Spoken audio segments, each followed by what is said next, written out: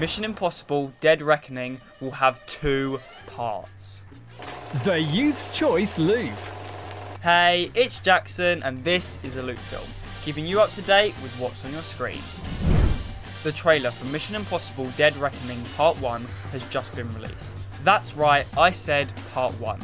The new Mission Impossible will have 2 parts. The director, Christopher McQuarrie, explained that the title stemmed from a very specific reference which could have major repercussions for Ethan Hunt and the IMF.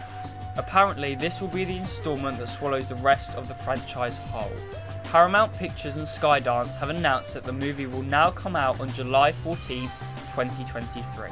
Part 2 is said to be released on July 28, 2024. The 2 movies will act as a send-off for Cruise in the series. That's it for the Loop Film today. Don't forget to follow us on all socials at The Loop GA.